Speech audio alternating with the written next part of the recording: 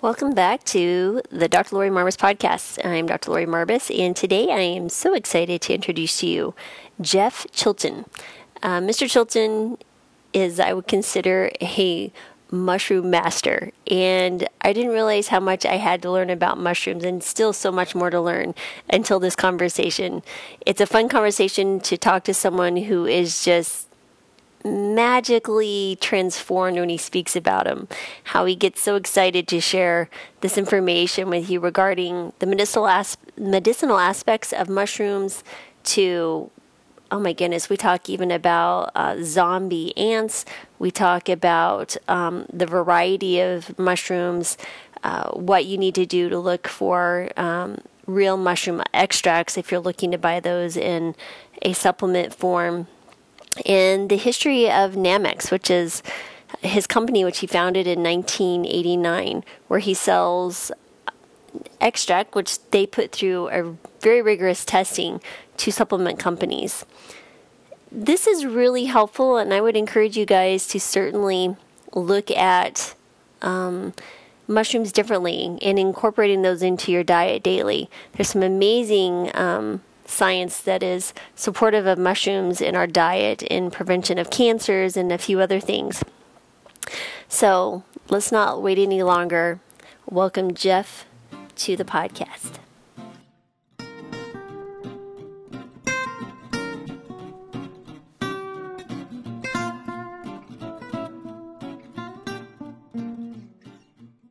Welcome to the Dr. Lori Marbas podcast. I'm Dr. Lori Marbas, and I'll be your host for today's interview with Mr. Jeff Chilton. How are you today, sir? I'm fine, Dr. Marbas. Thank you very much for having me. Oh, please, first of all, call me Lori. Hi, Lori. I am like the least of the, make sure everyone calls me doctor. Yeah.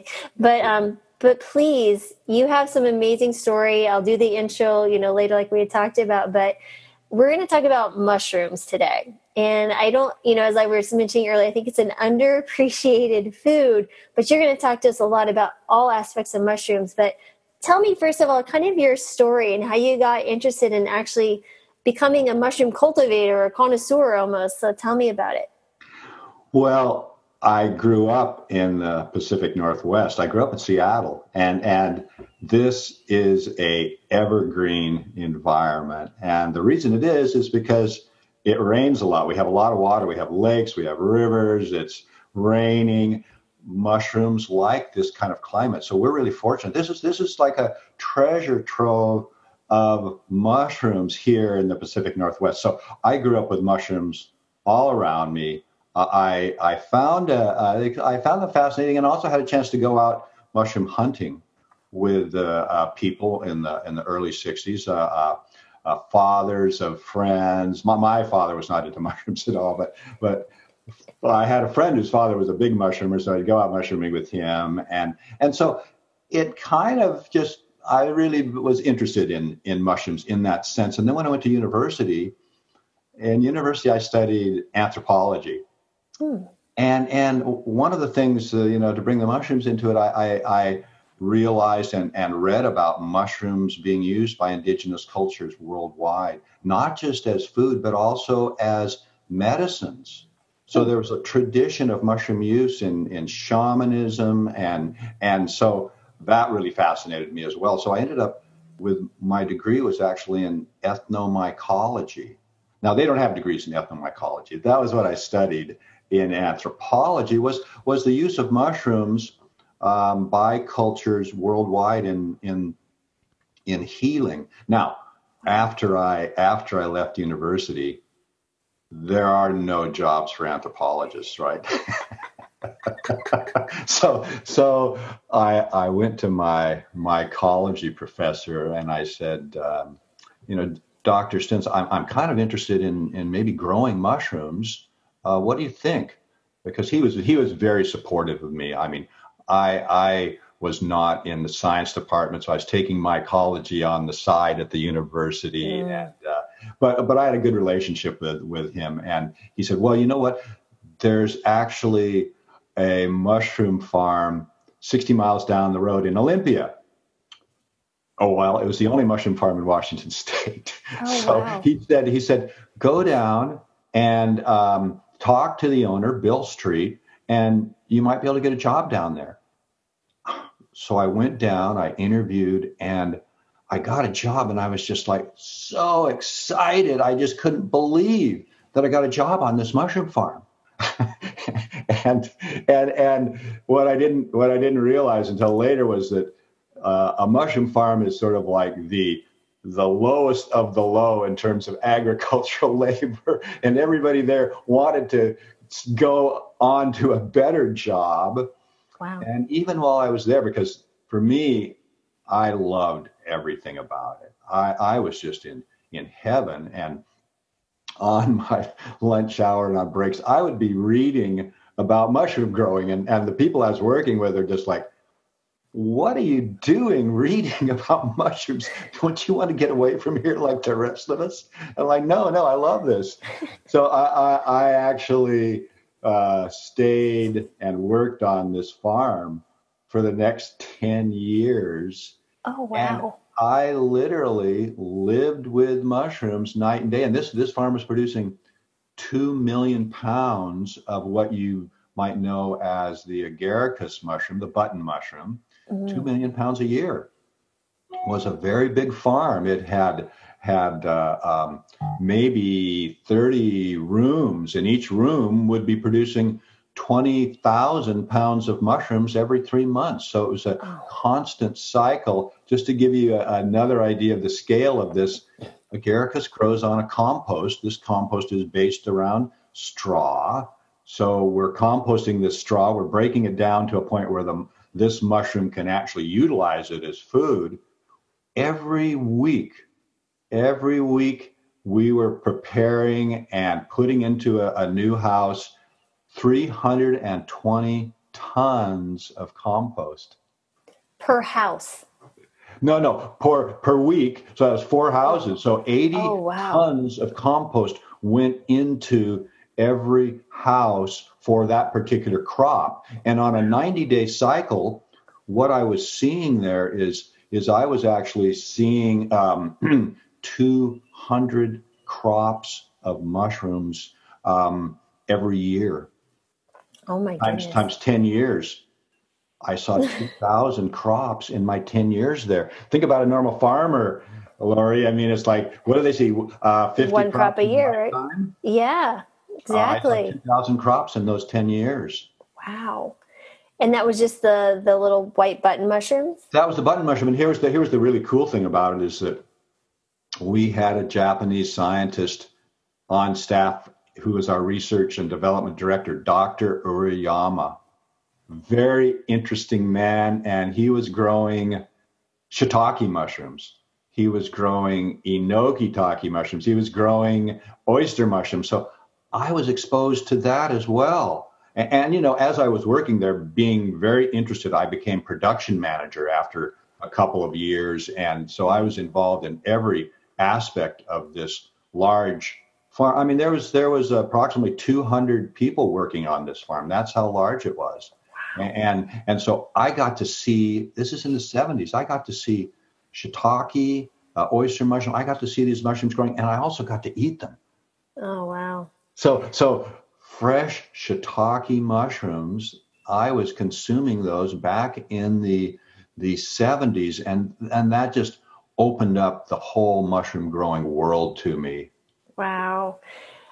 Okay, so tell us the difference between like the white button mushroom, shiitake. So, because these may be foreign words to some people. So, what exactly is? How do you know the different variety of mushrooms? Like, what's a portobello mushroom? What do we know? What are we looking at? Okay, well, and what we're talking about really is we're talking about different mushroom species. So the agaricus is a particular species of mushrooms. It's been grown since the 1700s, started out in Europe, producing agaricus mushrooms in caves in France. And that's the agaricus mushroom is actually called the champignon de Paris, the mushroom of Paris. Wow. And so that's what we've been growing in the West. But in Asia, they started growing shiitake mushrooms in the 12th century. Wow. The 12th, Okay. and shiitake mushrooms, they grow on wood. So they grow on the primary way of growing them is on an oak log, a log that they cut 3 feet long and it's about 4 inches in diameter, and they will spawn this log, and the shiitake will grow off of this wood. So shiitake is it's a mushroom that is not wild here. We don't have it in North America. It's wild in Asia. They developed it into a cultivar. Oyster mushrooms we have here, but a lot of these mushrooms, only certain mushrooms are easy to grow, and most of those mushrooms would be mushrooms that are growing on wood. Or the fact of Garricus, it's something that grows wild in pastures and composted materials. So normally, growing a mushroom is not like growing a plant where you're getting seeds or something. And let me just give you a brief overview of what is the life cycle of this organism. Mushrooms are not plants, they're not animals. They have a kingdom of their own right in between. And you don't grow mushrooms with seeds. Mushrooms have spores. So if we start with a spore, that spore will land somewhere on the ground, and it will germinate into a very fine filament, very fine thread-like filament. And when you have multiple filaments growing together, they will grow together and form a network called mycelium. So this mycelium is something that we never see out in nature because it's in the ground, it's in a piece of wood. The mycelium is the actual, what we would call the vegetative body of this organism. And it's amassing nutrients. It's out there moving through, it's decomposing. Mushrooms are decomposers. This is what they do. Fungi are decomposers. They're a major part of our ecosystem out there. They're creating new soils by breaking down all this organic matter. They're very important. They're working with the bacteria and the other microorganisms. So that mycelium, and in Seattle, in the fall, when the temperatures drop, the rains come, all of a sudden we start to see mushrooms popping up everywhere. This is a trigger for that mycelial body, that fungal body that we don't see, to put up a mushroom. So we have spore germinating into fine filaments, creating a mycelium, which is a network that is gathering nutrients. And when the time is right, in the fall, it will produce what we would call a fruiting body, which is the mushroom. And then the mushroom, as it matures, it gets to a certain stage, and those gills underneath the mushroom are what produce the spores. And one mushroom will produce billions of spores. And those spores fall out, they go off on the winds, they find a home somewhere. And if conditions are right, they will in fact germinate and start this whole process over again. So the life cycle of that mushroom is really important. And here's what's kind of interesting. As a mushroom grower, if I want to grow mushrooms, I don't use spores. What I do is I take that live mycelium and I bring it into sterile culture in a laboratory, and I'll take that and I'll put it on a carrier material, and then that's what I'll plant in my compost. So for example, I'll sterilize a bottle of grain, and then I'll put the mycelium on it. Again, it's all sterile because otherwise this mycelium wouldn't grow. It colonizes the grain, and then I'll take that grain, and every single grain's got mycelium on it, and I'll spread it all throughout my compost, and it will grow out, take over this compost, and that's just the beginning of my mushroom crop. Wow. Okay, so the mycelium, how big is the mycelium under the ground that we can't see? Well, you see, here's the thing. The mycelium of any species will grow out until it no longer has nutrients. In other words, what it's doing is and you know, mushrooms, when you're hunting wild mushrooms, oftentimes they'll always come up in the same spot. The reason they would is because that mycelium that is established there is a continual flow of new materials for it to consume. Sometimes there isn't. It will consume the materials that it's growing on, and there will be no mushrooms growing there because those have been consumed and gone. And a perfect example of this: have you ever seen a fairy ring in a lawn or something, and you see this circle, and it's a circle of mushrooms? Mm-hmm. And what's happened there is that mycelium has started from a center, and it grows out in a radial way. And where the mushrooms form is right on the very periphery where the fresh growing tips are. So if it, in other words, so that mycelium, if it has like a clear soccer field, yeah, it can grow out in a radial way. But think about a mycelium in a forest. In a forest, it's got all sorts of obstacles, right? Right. So it will grow until it either runs out of new food or until it hits something and that physically stops it from continuing to grow. And remember too, there are thousands of different fungal species in the ground that it is growing with. So all of these different fungal species and mushroom species are growing, their mycelium is spreading, and they do not, when they hit each other, when they find each other, there's a zone of inhibition because they're different species. These species do not come together and fuse or anything like that. It's a different species. If it did fuse, then we'd say, okay, this is probably the same species or a species that is very close to this particular fungus, but they don't. So that could even stop them. They could get out to an area and it's filled with some other species, and they might get to there and it's just like, that's as far as I can go. So you can think of the actual mushroom that we eat as like the fruit? You can think about it as the fruit, and I just had this whole thought this morning. I thought, okay, what is a mushroom? Is it a fruit or is it a vegetable? It's a fungus among us. Yeah, exactly. I'm sure you've used that one. In a sense, among us is true because in a sense, it's like we've got plants over here, we've got animals over here, and it's right in between the two. And so really it's neither. That's the answer, right? But I like to think of a mushroom as a vegetable. I think of fruits as kind of sweet and whereas vegetables can be kind of the full range there. So I think of a mushroom more of like, you go into the store and it's in the vegetable section. True. Absolutely true. So all mushrooms have the same life cycle. Pretty much when we're talking about this particular group of mushrooms, because there are multiple divisions of fungi, and fungi cover a very, very large territory. There's actually fungi that have this mycelial stage, but they never produce what we would call a fruiting body. Okay.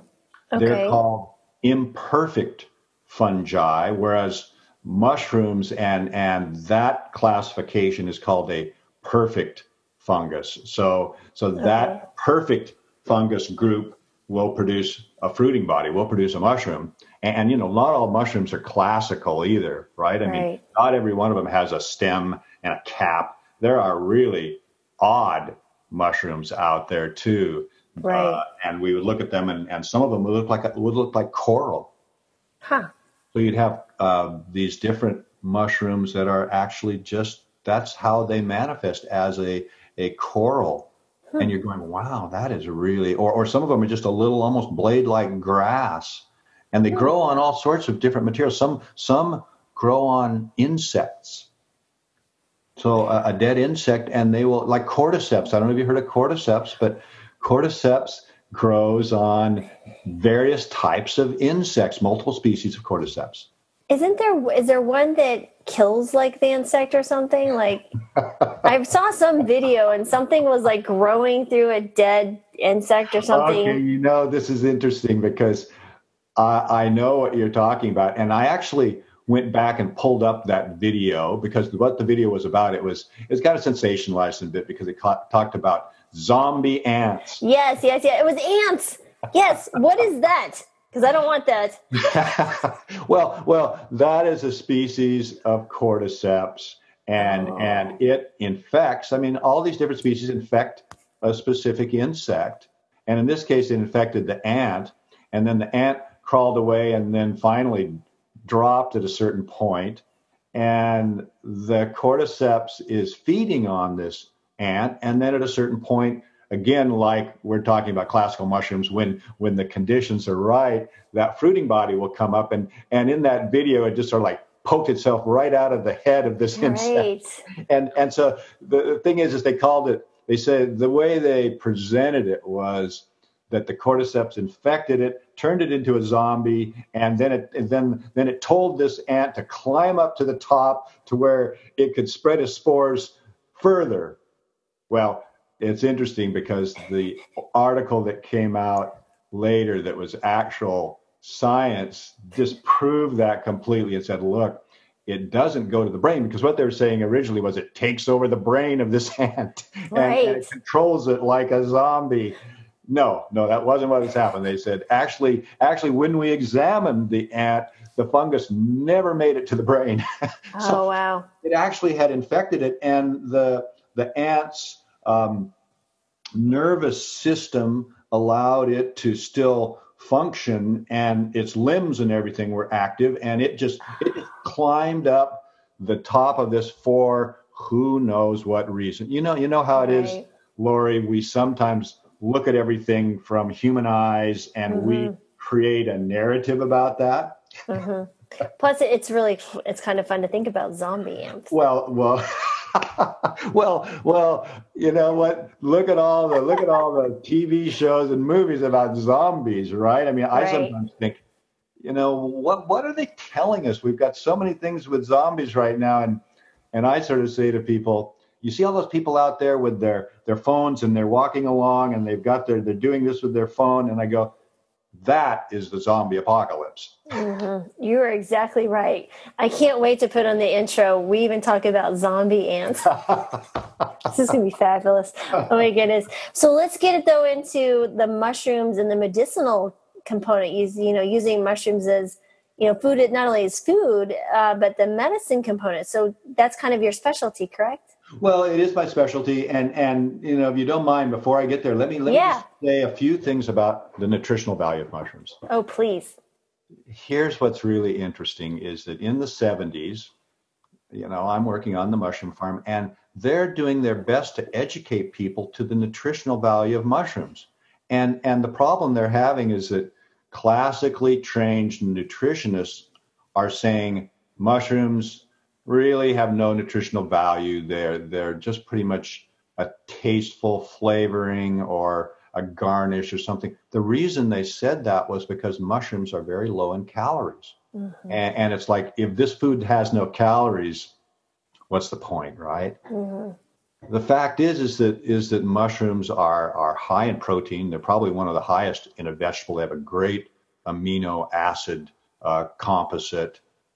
Really good profile of amino acids. They're high in carbohydrates, and the carbohydrate side of it, they have carbohydrates that are really positive carbohydrates like mannitol, which is very slow acting carbohydrate. It doesn't have, like sugar or anything. No, it's very slow acting. And they have something called a beta glucan, which makes up their cell walls. And the beta glucans, all mushrooms, 50% of their cell wall approximately with mushrooms is made up of beta glucans. And it's the beta glucans that are the immunologically active compounds. And that's what's so interesting about it, because, and in my business, what I've done is I've looked at the whole range of mushrooms out there. And in China, they have a book, 270 different mushrooms they say are medicinal. Wow. And I'm like, oh my God, okay. However, some have been used in traditional Chinese medicine in a regular way. So then you sort of go, okay, which ones are the ones that science has told us and your medical system has told us are the ones that are the most active? Because what am I supposed to do? 270 different mushrooms. How do I deal with that?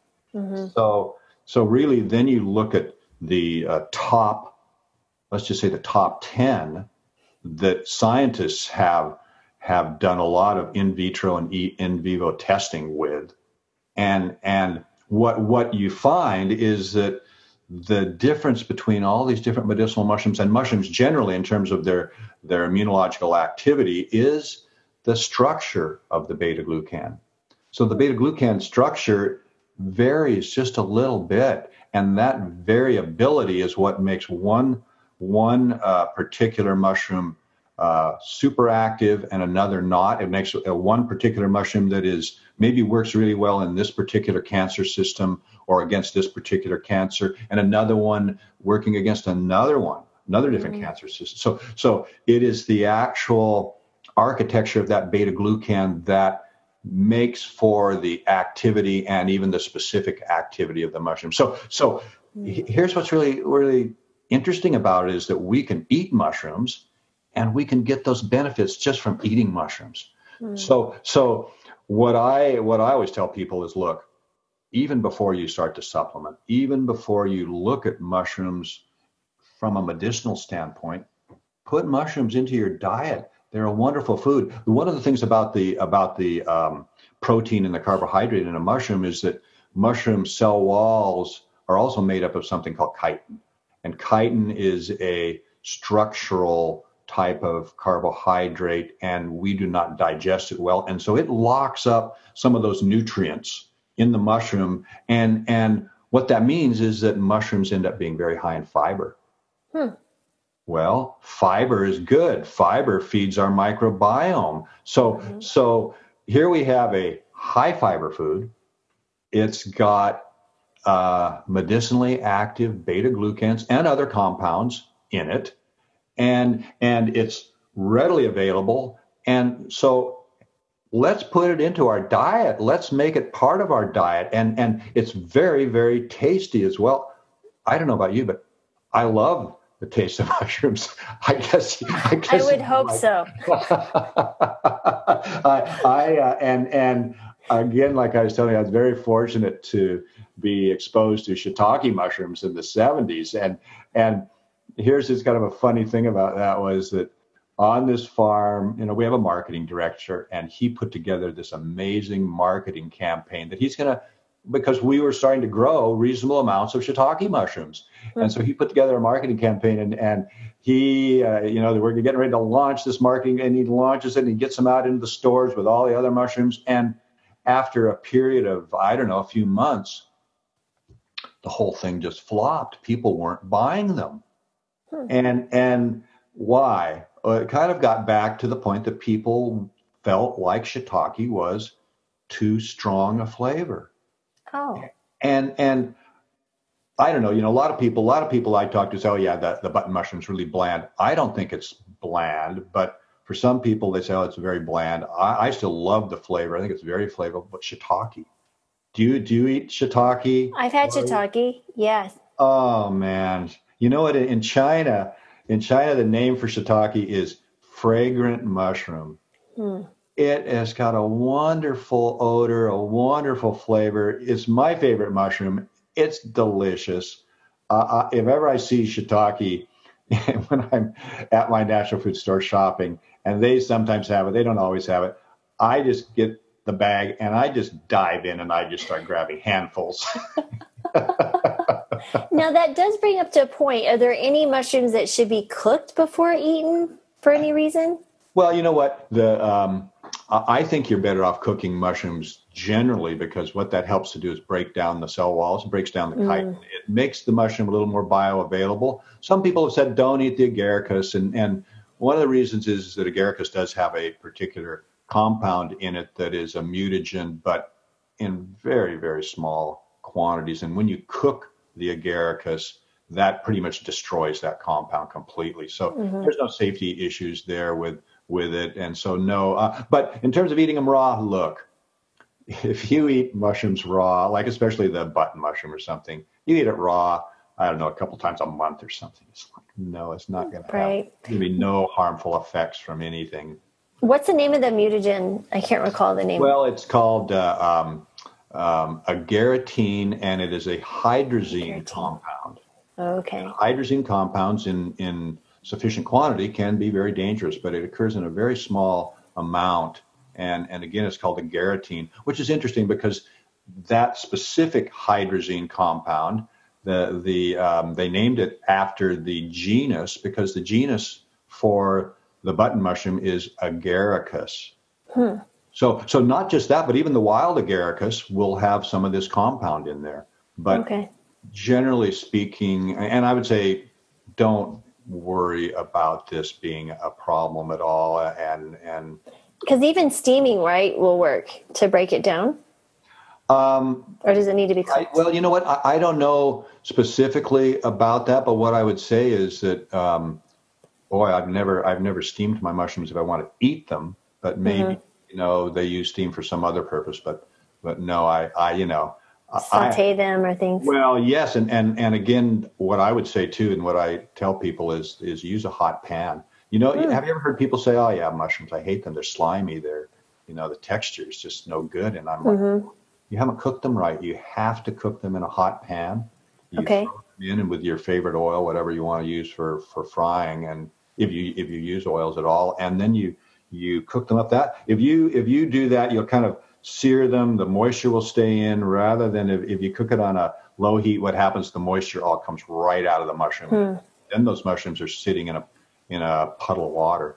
So can you use things like vegetable broth or water even to do that with like a hot? Well, I think you probably could. Yeah, certainly you could. I mean, you could cook them that way. I mean that ultimately means you've got maybe more of a soup or something. But I don't know. I've never cooked with water, but I just spoke to somebody who wasn't using oils, and that's what they were doing. They were frying in water. I thought, wow, that's really interesting. I've never really thought about that before. Yeah, a lot of my patients, we use no oil just because it's high in calories. There's not much nutritional value, and so we try to stay away from it. But we do water sautéing, and that's what I've done with mushrooms, and it seems okay. but just a little bit. It's just enough to wet the surface so it doesn't stick. Yeah, and you know what? I thought to myself too. I thought, you know what? You could always cook them in a coated pan. I don't use coated pans, but nonstick pans, and then you can cook them. I like to brown them on both sides, and that kind of caramelizes them a little bit and gives them a little extra flavor. But that's what I tell people is, look, cook them on a high heat so that they don't lose all of their water, or they don't become sort of a little bit slimy. Gotcha. So then what would be some of the more common things that people can use and say, hey, I'm eating this to treat this or to aid in prevention of this? Like, what are some of the medicinal qualities of the mushrooms that you can find in American stores and American grocery stores?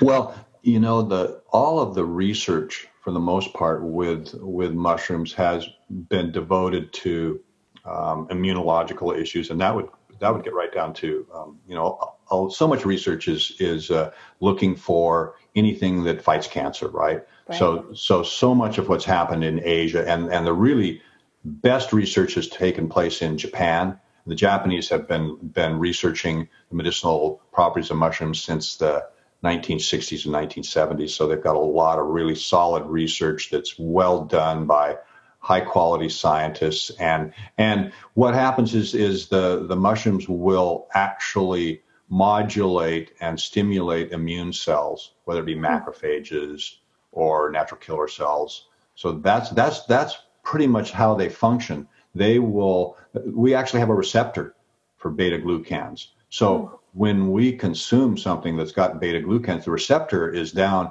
in our intestine, and that's something where these beta glucans will go down there. They will hit that receptor site, and that will stimulate the production of the different immunological cells. And so that's really, as much as anything else, I would say that's the key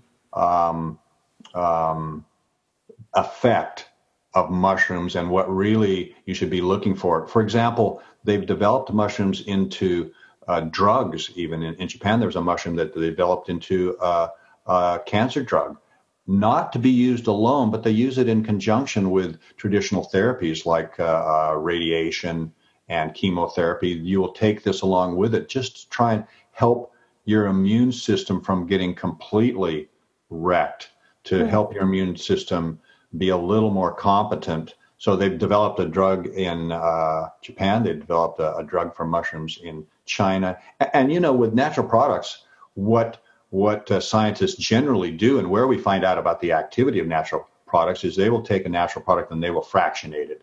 They will extract it. They will fractionate it into multiple fractions, and then they'll test each fraction to see what has activity, and they'll put it against certain types of, in this case, tumor systems. Maybe a system for they have sarcoma 180 is a major one that they use for a lot of the tests. That's kind of like an entry level system, but other systems, and then they'll report out the percentage of inhibition of the different cells that they've been using, and in some cases they get complete inhibition.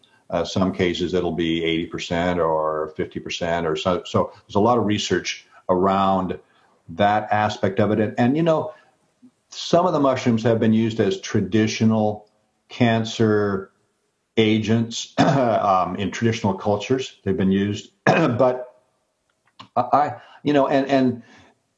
thing I want to be very clear about is that there's always anecdotal information out there about natural products, and you have to be really careful, because I don't look at these and say, yeah, mushrooms, this mushroom, that one's going to cure this or cure that. I absolutely do not like that kind of talk. I really think it's important that it's all kept in perspective, because as you know, you can go out on the internet and you can find sites that are touting products, including mushrooms, for doing just about everything you can imagine. The whole thing of a panacea.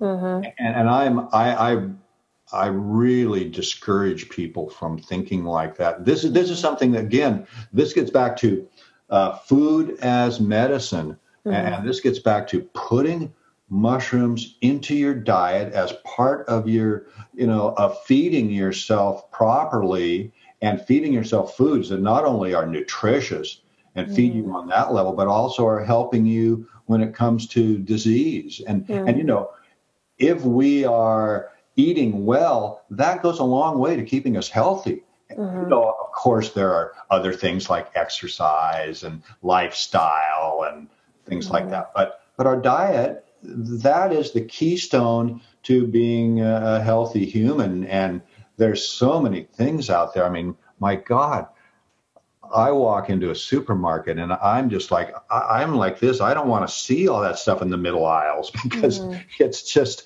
I just think of it as non-food, a lot of it, and nothing but something that is going to do a person detriment. I call them frankenfoods. Oh my God. And that's where eating fresh fruit and fresh vegetables and meat that's done in the right way, I mean, that's where it's all so very important. And that's why, again, the whole idea of food as medicine. And you know what, in Asia, this is a very strong concept that they developed years and years and years ago. In fact, it's funny, because I've even gone to Asian restaurants in China where everything that they're feeding you, everything on the menu is considered to be a medicine. Wow. So wow. I mean, because let's face it, even their food, a lot of it may not be the best for you in some way. Right. But they have those types of restaurants over there. So you order per your disease. I'll have a gallbladder. I will have a. Yeah, that's right. Or maybe they have somebody there that as you come in, they'll basically read your pulses and say, hey. Exactly. And look at your eye and then go, okay. There you go. Yeah. But that's one of the reasons we're launching our journal, because we want to put the science to the food. And so people can feel encouraged by that. And nutritional science is difficult, right? Because you just talked about breaking the food down into components, but it's an orchestra effect, right? So we have, the violins, and we have the cello, and we have the flutes and the percussion, and they work together to create the music of health, right? So it's hard when you start pulling out the individual parts to really understand the power of them together. And I think that's lost in the science, but I understand that's where we're at. It's a very reductionist view, though, so it can be difficult. It is. Yes, yeah. That's absolutely right, because it is all, it's like an ecology, isn't it? It's like even looking at nature and saying, oh, this one item out there is so important to nature. It's like everybody out there, and I look at nature as kind of like you're talking, it's a symphony. It's all of these different organisms that are working together and they're singing a song. Sometimes something happens and something gets a little bit out of balance, but it's always trying to come back into balance. And I think that's even like our health. Our health is something where we get sick when all of a sudden we're out of balance. And what we're trying to do is we're trying to get back up to that homeostasis. We want to get back to a balanced position. Right. And honestly, and trust me, I'm a traditionally trained MD, but once I discovered the value of nutrition, right, like you described, the keystone or the cornerstone, the foundation of our health, I've never had more success in helping people either reverse chronic disease or greatly improve it than moving towards what you're describing as whole food, plant foods, the getting back to nature type foods. And so to that point, if you could only have one mushroom on your plate, what mushroom would you eat? Oh, there's no question in my mind it would be shiitake mushroom. All right, shiitake mushrooms it is. And why the shiitake?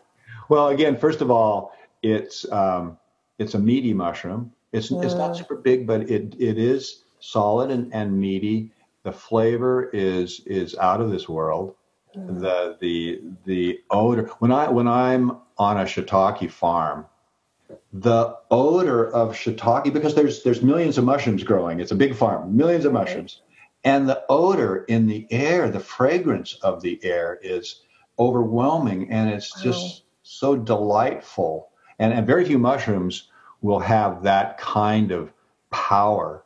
So shiitake to me, just the flavor and again, that's for me the ultimate. And so whenever I see shiitake, I'm always, I eat mushrooms 3 or 4, 5 times a week. They get into my dinners some way because they're very versatile. You can use them in so many different ways. What's your favorite recipe to use the shiitake? Oh boy, you know what? I don't have any actual recipes, but what I do with mushrooms generally is I love making stir fries. So I'll make up a stir fry. They'll always have a major mushroom component in there. I mean, you can take shiitake or mushrooms and you can fry them up with your eggs. When I eat eggs, I like to chop and throw all sorts of stuff in there. Right? I would say tofu. And so there's just a lot. For me, it's just very versatile food that you can do a lot with. So and there's some great recipe books out there too, great mushroom recipe books, and even books anymore. I don't know. You could go on the net and find recipes. Yeah, I just Google mushroom recipes. I know. That's incredible. So where do you feel like the mushrooms are now? Like, what is the landscape in the future? Do you feel like this is a growing entity, or do you still feel like we're kind of stagnant, we're underappreciated type of market? You know what? I started as a mushroom grower in 1973. And for most people, that's like before most people I talked to were born. I was born before 73. Not much, but I was. No, I know, because I know how old you are. I listen to your podcast. No, and I've known all along what a wonderful thing they were. And you can imagine, I started my business, Namex, which sells medicinal mushroom extracts to the supplement industry. And literally, Lori, I was walking around, like they have these big expos, trade shows, Natural Foods Expo. And I was walking around the first couple of years there with this mushroom in my hand. It's a reishi mushroom. Reishi mushroom is like wood. It's a beautiful, beautiful red mushroom that has kind of a ram's head shape to it. And it's one of the most famous and highly revered mushrooms in all of Asia. I'd be walking around the floor there with this mushroom in my hand. I'd be trying to get companies to put mushrooms into their line of herbal products because they're mostly selling green herbs. They're selling echinacea, ginseng, ginkgo, all of these other herbs. Nobody's got a mushroom product. It's 1989. Nobody has a mushroom product, and I'm trying to introduce these into their product line. Wow. So it took decades of education, of articles, of books, of me getting out and for mushrooms to even be accepted in supplement circles. And then, of course, mushrooms. There's more and more mushrooms being grown in North America. There's a lot now. We have maybe 6 or 8 different mushrooms to choose from if we're in the right place. Like Seattle, you can get 6 or 8 different mushrooms. You go to a Whole Foods or a Puget Sound Consumer Co-op, something like that. They'll have different mushrooms there, which is something we didn't have really back in the 70s or even the 80s. So, I've been there sort of from the beginning, watching this go. Right now, you probably know this, mushrooms are just like trending. Every time you turn around, there's another article about mushrooms. There's and people, our customers will use mushrooms in chocolates. They'll use that. Everybody wants to put mushrooms with coffee, like a reishi coffee. So the different innovative ways people are now coming up with drinks. There's drinks now that have mushrooms in them. I mean, it is just the uses of mushrooms has just exploded, and our business has just exploded in the last 3 years. It's just gone crazy. We can hardly keep up to the demand. It's just crazy. And I think it's wonderful because this is just something we've been missing in North America. And in Europe, of course, they've been on to different wild mushrooms and mushrooms in general for a long time. Asia has. We're the missing link. And mushrooms are the missing link in a sense in terms of foods. Mushrooms are kind of that missing link that people need to start looking at. And hopefully the price of them will come. Agaricus is quite cheap. The other mushrooms are a little more expensive. But, a bag of shiitake mushrooms, fresh shiitake mushrooms, you buy that, you get a lot of mushrooms in that bag for, $3-4 or something like that. You get a lot of mushrooms. So it's not out of the question to be buying them at all. So in your company, do you have a mushroom farm then, or do you buy wholesale from, like, how does your company work? Like, what do you do exactly? Well, here's what's really interesting about it is that in North America, I can grow mushrooms and I can sell them for food use. I can sell them fresh. But remember, a mushroom, like a vegetable, is 90% water. Now, if I get $5 for that pound of fresh mushrooms, I have to get $50 for that pound of dried mushrooms because supplements are all sold dried. Oh, wow. So this is what's interesting. The economics do not work. In 1989, I took my first trip to China, and I spent the whole 90s traveling throughout China. China's, right now, they grow 85% of the world's mushrooms. 85% of the world's mushrooms. So the issue is that nobody can grow mushrooms in the United States and sell them as a supplement. So I went to China in the 90s. I knew this because I'm a mushroom grower. I know the economics of it. So I went to China and I was just so amazed at how wonderful. They literally have hundreds of thousands of small mushroom growers over there. And they have research institutes. I went over to conferences. I visited factories. Oh, wow. I spent all the nights. In 1997, Lori, I took OCIA, which was a very big organic certifier from the United States, to China. We did the very first mushroom workshop for organic production in China, 1997. Wow. And so now we get all of our mushrooms. We contract with growers over there, and I have manufacturing partners that will make the extracts for me. That's where all of our products come from, and they're certified by German certifiers. And before they leave China, we have to test them for everything. I mean, sure. Let's face it, like any food, and in this industry, believe me, I mean, nutritional supplements, you can go, there's a lot of things out there that are not very high quality, but one of the things that everything has to pass, it has to pass heavy metals regulation, pesticide regulations, microbiological regulations. I can't sell my products unless they pass. So before they even come out of China, we're testing them. And then once they get over here to North America, we're testing them again. So they get tested twice before we even release them for sale. So that's what we're doing in terms of selling our product for supplement use. But one of the things that I do and what I've done a lot of and what I believe in is I believe in testing. So we test all our products for the active compounds. And unfortunately, what has happened in the United States is a lot of people who can't produce mushrooms are now producing the mycelium, but they're growing the mycelium on grain, kind of what I talked to you, what we use as seed as a mushroom grower. They're growing it on the grain, and then they're harvesting the whole thing once the mycelium has colonized the grain. They're drying it out.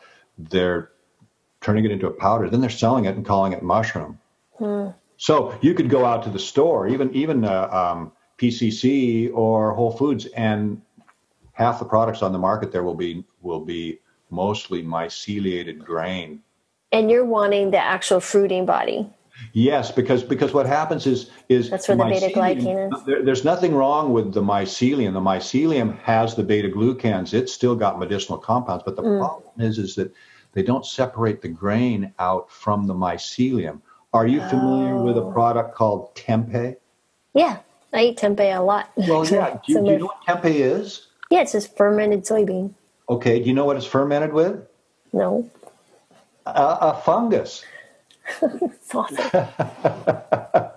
that I love tempeh. It's one of my favorite foods. Well, believe it or not, that fermentation, that is a mycelium on there, that white stuff. Oh, really? That's a mycelium. Fungal mycelium. So you're eating mycelium. Fascinating. Okay, so you're eating mycelium that has colonized those cooked soybeans. Right. And turned it into this kind of white cake, which then you slice up and you cook in different ways. Tempeh is a wonderful food. Oh, yes. But now think about that tempeh for a minute. Now, are those soybeans gone and it's just mycelium, or the soybeans are a big part of the product, right? Right, yeah, absolutely. This is what people are growing in North America, except they will take it and they'll dry it, grind it to a powder, and call it mushroom and sell it as a supplement. But they're mostly grain. They're getting mostly grain. Oh, wow. Fascinating. And not only that, this is some of the major producers of these supplements, the companies that should know better, companies that are doing this, they are producing mycelium, and not in China they produce a lot of mycelium for medicinal use, but they do it in big vats of liquid. And it's called liquid fermentation. And then they can drain off the liquid and they have pure mycelium, and then they sell that. Great, no problem. But what they do over here is they don't separate the mycelium from the grain. And the worst part about it is when they sell it, you look at the label, and on the label it says shiitake mushroom, and it shows a picture of shiitake mushroom, but it's actually myceliated grain. It's that tempeh you eat fresh that's been dried out and ground to a powder and using shiitake mycelium or reishi mycelium or some other mushroom mycelium. It is, people think they're getting a mushroom supplement. They're not. And this is the big problem. And this is something that happens at times in the supplement industry and lots of industries. There's this kind of thing going on.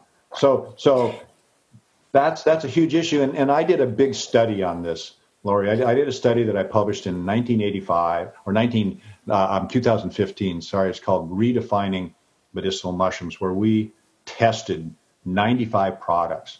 Wow. We tested dried mushrooms. We bought 40 of these myceliated grain products off the internet. We tested them all for beta glucans and what's called alpha glucan. Alpha glucan is starch. Mushrooms do not have starch. Here's kind of an interesting fact. Mushrooms produce glycogen.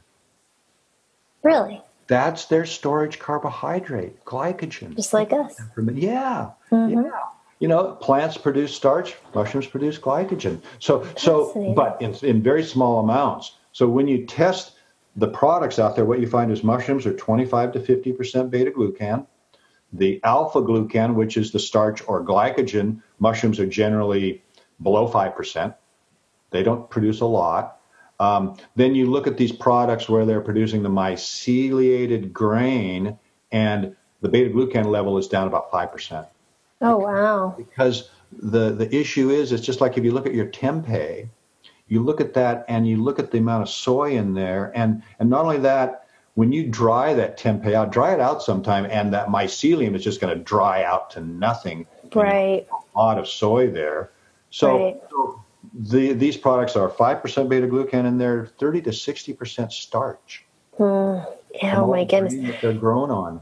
Do you have a list somewhere of the suppliers of medicinal supplements that you believe are?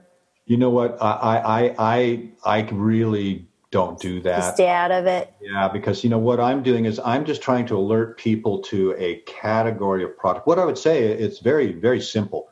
There's two ways to unmask these products. One, if they are made in the U.S., they are myceliated grain, because what I'm telling you about the economics. The other thing is, which is really fun, is take one of those products, empty the capsules out, like 2 or 3 capsules, empty them out into a quarter cup of water, stir it up really good, get some iodine, put 10 drops of iodine in there. There's what's called the iodine starch test. If there is starch in there, which comes from the grain, that product will turn black. Now take a regular mushroom, which has no starch, and take it, powder it up, do the same thing, put the iodine in. All you see is the color of the iodine. There's no starch in the mushroom. How So fascinating. this is a simple test that people can do. If you're taking a mushroom product right now and you don't know, again, I'm saying these products are made in the United States. So if they say made in the U.S., you pretty much know. But you can also do this iodine test, which is really cool. Yeah, that is cool. That's really helpful. Yes, and it just unmasks them completely. And so this is something that for me, very few people out there talk about the quality. So you can say, oh yeah, go out, my friends, and get a medicinal mushroom product. It's really great. And they go out into the store and they look on the shelf and they pick the one that the clerk tells them is the best one, or they look at a label and they think, oh, this label's great. So I do have a question. So are the mushroom extracts as good as eating the pure mushroom itself? Are they bioactively comparable? Well, for example, extracts can be made a lot of different ways. Some herbs, they will try to build up some particular medicinal part of that herb. What we do with all of our extracts is we try to maintain the exact profile of that mushroom. So what we want to do, because what you have to remember is a supplement, if you're telling somebody to take 2 500 milligram capsules, that's not very much. And so just have a ground up powder. Think about that for a minute. In 1 gram of a mushroom, 1 gram of dried mushroom powder, that's just 10 grams of a fresh mushroom.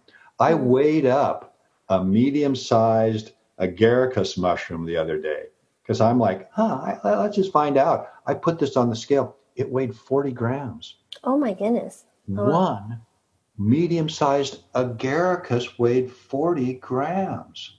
And when I tell people I can sit down and eat half a pound of mushrooms, I was like, well, no problem. That's only 6 or 7 mushrooms. Dense. I can do that in my sleep. Wow. So the thing is that what you have to do with a lot of herbal products to get enough of the actives there is you have to concentrate it. So you'll take, let's say, we will take 8 kilos of dried mushroom and concentrate it down into 1 kilo of extract powder. And what we're trying to do is we're trying to not lose anything during that extraction. We don't want to throw away anything there. What happens, of course, is 8 kilos, you have to get rid of the fiber. So we cook it 2 or 3 times to be able to be sure that we're getting everything out of that fiber. So when we throw that fiber away, we want to know that we've gotten everything out of it. And then we will test it. We will see the levels of our beta glucans. We'll test it for ergosterol. We'll test it for ergothioneine. So we'll test it for a number of the actives in there. And that's the difference between what my company does and all of these other companies do. And that is that we test for the active compounds. So at the very least, we can guarantee to our customers that we've done, for example, ID testing. So we've done DNA, so you can know that this is in fact what we say it is. And number 2, we've done testing of the active compounds, so you know you're actually getting what you're supposed to be getting I mean, the beta glucans, for example, every single batch that we make, we test for beta glucans because that is the most important medicinal compound in mushrooms. So we want to guarantee to our customers that they are there, they are present, they're there in the amount that they should be. Do you have a list on your website of suppliers that you give to or you sell to? You know what? I could certainly send you it's funny because it's really kind of funny. Some of our customers actually put on their websites, we get our mushrooms from Namex. Others of our customers, they don't want anybody to know because they don't want to compete. Competitor to know where they get the products. Oh my gosh, that's hilarious. So because of that, we don't have a page where it's like, here's all the companies we sell to, because some companies simply don't want us to do that. So the competitors can't be. Oh, that's funny. And what I would say is that now what's happened because of I wrote a white paper study that did all these tests. Because of my study and because of getting that information out to people, now a lot of companies, when they put the product out, they will say right on their packaging, they will say, no mycelium, no grain, no starch. Interesting. This is very fascinating. Oh my goodness. Well, and like I said, if you were unaware of this, and look, most people are, they would go to that store and the clerk would be there. And a lot of times these companies will come around and they'll do educational talks to the clerks in these stores, and they will just point to the product that somebody has talked to them about, and they may not know anything about mushrooms at all or anything about the quality. And that's the problem with the supplement industry in general, in my opinion, is that everybody kind of knows what a certain supplement. Okay, I know what vitamin C is going to do. I know what vitamin good for. I know what these things are good for, but then you go to buy one, and what do you buy? There's so many different brands. In a sense, you know how it is. Isn't it great to have choice? But at the same time, it's like, do we need 20 different types of salt in our market? Right. Well, the same thing occurs like over-the-counter medications for cold and flu, for allergy. I tell people simple ingredients, stay down, look at your, they usually, that's one of the main questions of what do I take? I was like, well, let's sit down and think about it. Well, exactly. That's why, of course, you asked me, can you tell me these brands? And I can send you, and I can tell you a couple others. And also, we also have a retail brand that we just sell on the internet. I'll send you the link to that. Please. I'm going to send you a gift certificate too. Sweet. So you can try them out, because I'd really like you to try them out, because what's interesting about it is that, like, when I'm talking about all these other what I call tempeh products, they all taste the same. They taste bland. They taste a little bit like grains. Sometimes a mushroom that's supposed to be bitter will taste a little bit sweet in these products.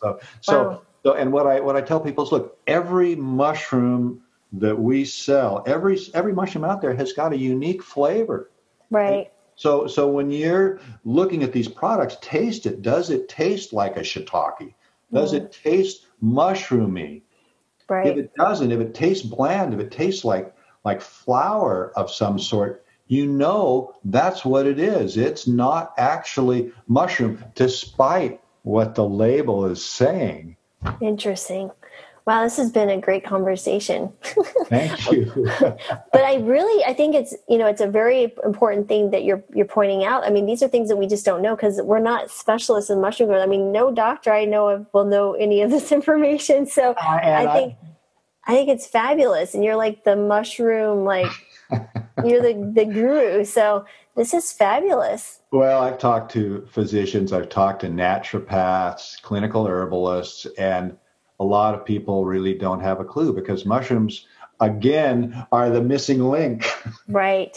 They're in between sort of animals and plants. And when you get out there into natural products, we're talking really mostly about plants, right? Right. And so there's a lot of botanists out there very few mycologists, and even the mycologists that are out there, they're not working necessarily in industry. Right. Absolutely. Absolutely. Just a funny quick story. I once, back in the 80s or 90s, early 90s, when I was traveling to China, went over there and I was bringing back a bunch of samples of these really odd mushrooms, like reishi mushrooms and stuff. And I fly back into Seattle and I'm going through customs. I can only imagine.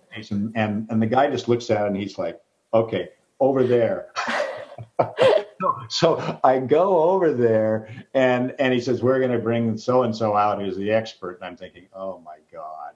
And out comes this man who was actually the teaching assistant in my mycology class.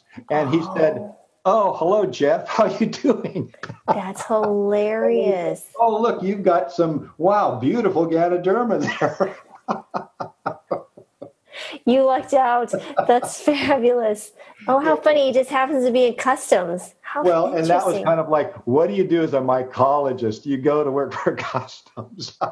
Oh, wow. That is so weird. Isn't that interesting?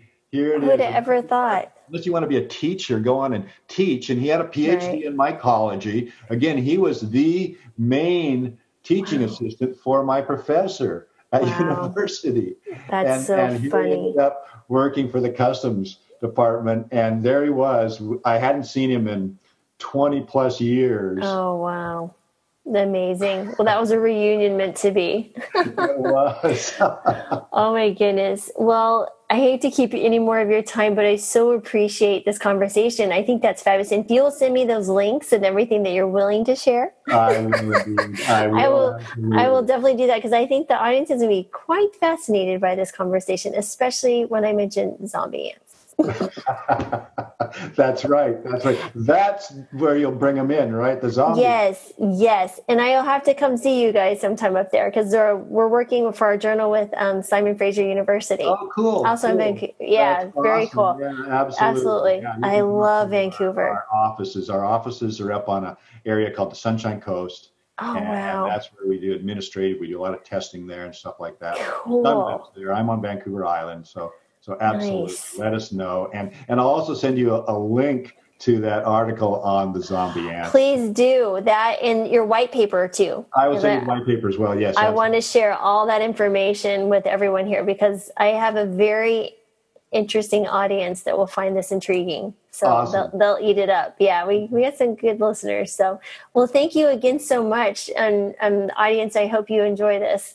Oh, I did, yeah. Thanks so much, Lori. I really had a good time. Thank you.